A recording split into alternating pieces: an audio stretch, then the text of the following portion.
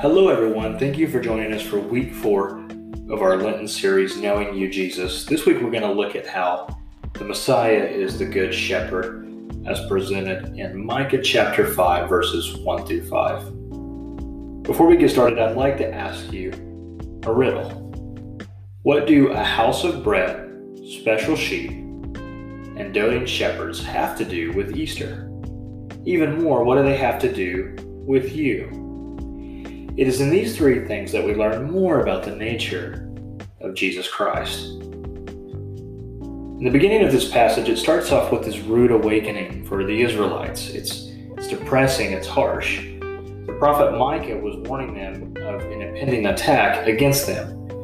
But verse 2 brings the Israelites some desperate hope. He says, "Out of you one will come, one that will rule all over Israel, whose origins are from ancient times." Though they will be attacked, Micah provides them with some coming hope.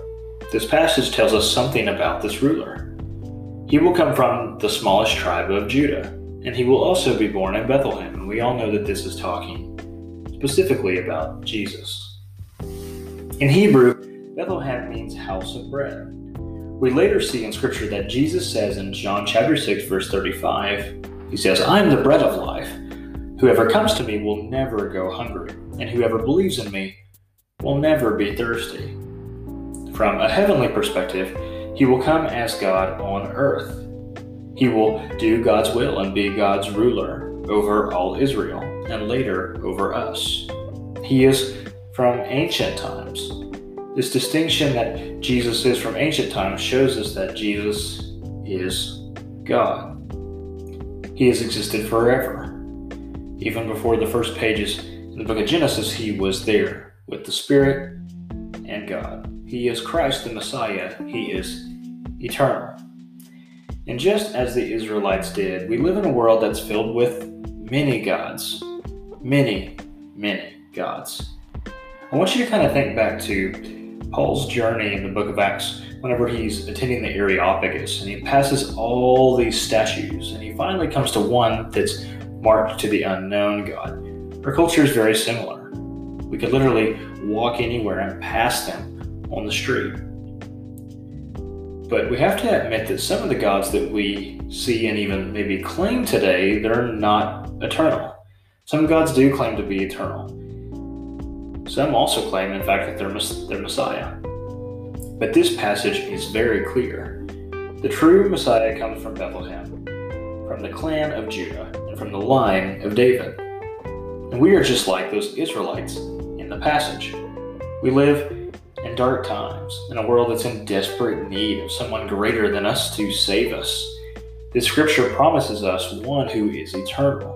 The person is God. It's Jesus Christ, the one born from the house of bread, and is the bread of life. In him we will never be hungry or will never thirst again. He simply satisfies us. Jesus Christ is in fact Emmanuel. He's God with us. As we're even on this podcast today, he's with you and he's with me. In a world that's full of gods that cry for our attention, we know that God is the only true God that is worthy of our time.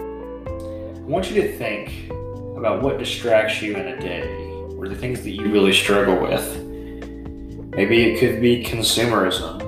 Maybe it could be gluttony. Maybe it could be worry and anxiety. Maybe you're distracted by things in excess like extracurricular activities or sports, or even living your life through your children, or even over-glorifying your marriage. There can be all things here that are good things, but they can be sinful and problematic if we don't keep them in check. As good as some of those things are, like our children, like marriage, none of them are eternal. None of the things we mentioned last as long as God.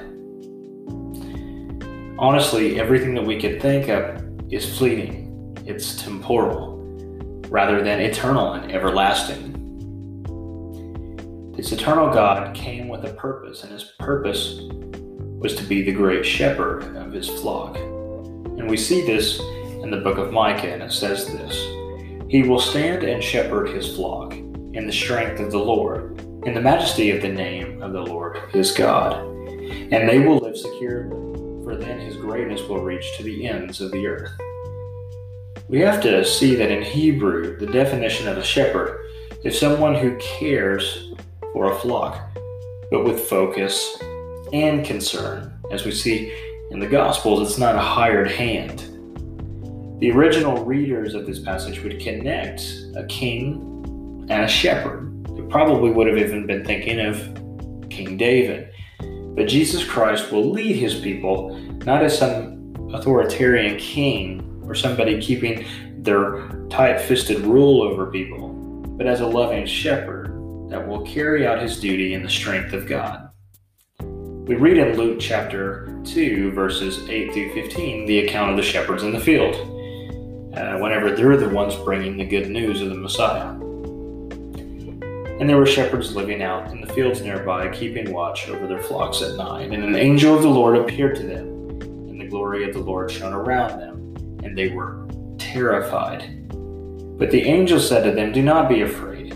I bring you good news that will cause great joy for all the people. Today in the town of David, a Savior has been born to you. He is the Messiah, the Lord.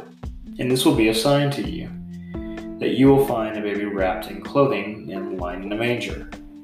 And suddenly a great company of the heavenly host appeared, with the angel praising God and saying, 'Glory to God in the highest heaven, and on earth peace to those on whom his favor rests.'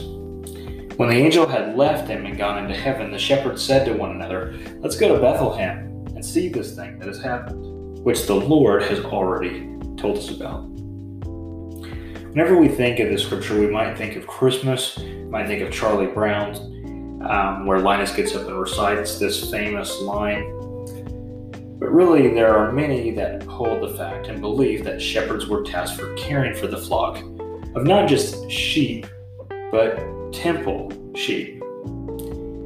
If that theory is true, then these weren't just your everyday run-of-the-mill sheep.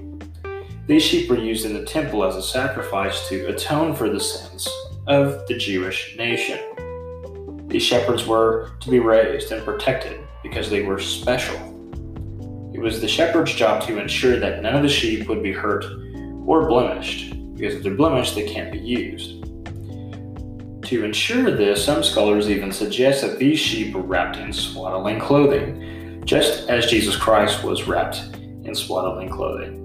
We find that Jesus is just as much as one of those sheep as he also is the shepherd. This is interesting for us to think about. So just as the shepherds watch closely over the temple sheep, Jesus Christ watches over us and protects us during this Lent season and throughout the rest of the year. We read in John chapter 10, verse 11 through 15, that Jesus is speaking with a multitude of people. And it says this in verse 11. Jesus proclaims, "I am the good shepherd. The good shepherd lays down his life for the sheep. The hired hand is not just a shepherd and does not own the sheep. So whenever he sees the wolf coming, he abandons the sheep and runs away. Then the wolf attacks the flock and scatters it." Verse 13. The man runs away because he's a hired hand and cares nothing for the sheep. But in verse 14, this classic line here, "But I am the good shepherd. I know my sheep, and my sheep know me. Just as the Father knows me, and I know the Father, and I lay down my life for the sheep." Here, Jesus is clearly establishing that he is the shepherd who will always protect his flock, no matter what. He will lay down his life for the sheep, and this happens in a few chapters later. But many believe that Jesus was simply a good man. And I want you to think of the different faiths maybe around the world. Few discount that Jesus lived and did many good works. Some would even say he even performed many miracles. But the sad reality is that fewer people accept that Jesus was the ultimate shepherd. He laid down his life for the sins of the world. Jesus Christ is in fact the shepherd who protected his sheep all the way to death on a cross. He is not like the hired hand who fills in for the shepherd and runs off when the wolves come. He is the shepherd who faced death for his sheep. Jesus was not merely a good person. He made the ultimate sacrifice for his sheep. He is the great shepherd who died, like those temple sheep died, to atone for the whole world. Even in our Christian church, going worlds away, we can downplay the role of Jesus Christ throughout history and in our own lives. Many Christians may profess with their mouths that they understand that Jesus Christ paid the ultimate sacrifice for them, and that he was the ultimate shepherd. But maybe that doesn't play out in their actions or their practice. This passage in Micah makes it really clear that the ruler to come for God's people would be the shepherd for his flock. And we, like the Israelites, are God's people. And just as the Israelites were promised a shepherd, he will shepherd us as well. So during this Lenten season, as we try to know Jesus more, we can rejoice, we can take comfort in the fact that he is our great shepherd, that he is with us no matter what, that his rod and staff take comfort and also correct us. We rejoice because this shepherd, born of a virgin birth, who died and rose again, and now sits at the right hand of God, the Father, wants nothing more than for us to be in right relationship with him today. As the shepherd leaves the 99 and goes for the one, so Jesus Christ does for us. This passage today in Micah should bring us much hope. Even though we may be attacked by enemies or what we would deem as wolves, we have an eternal God, one who is the ultimate shepherd, who paid the ultimate sacrifice for our lives. He freely gave of himself so that we can be in right relationship with him. If you've never known this eternal God, the shepherd who laid down his life, I invite you to find someone to talk to about this, to pray about it and leave it in God's hands. Because this shepherd is waiting for his lost sheep to return. I want you to think in our time of closing, the story of the prodigal son, whenever the son went off and kind of blown it all. Of course, the older brother's been there with the father the whole time, but the younger son takes his inheritance and he goes and blows it. And the father is just waiting for his son to come back, even though the son is doing things he shouldn't be, even though he contemplates eating the pig slop, before he finally comes home broke and totally at his lowest point in his life. The father is still waiting desperately for him to come home. The reality is, in the Lenten season, spending time in the desert with Jesus and thinking about where he's been and the struggles that he had, we too have a Father that's waiting for us on the hilltop, waiting for us to run home to him. So I encourage you today, wherever you are, whether you're in a place of greatness, whether you're in a place of great need, whether you feel like you're rocking at the Christian life, whether you think that you're totally blowing it, I invite you to run to him today, because he is the great shepherd who is good to his flock, is good to his people, and he is that only atoning sacrifice that died for us so that we can be with him. Thank you again for joining us for week 4 of our Lenten podcast. If you have any questions or concerns, or even some prayer requests, feel free to leave them in the comment section. And again, thank you for joining us for Knowing You, Jesus, our Lenten series. Take care, everyone.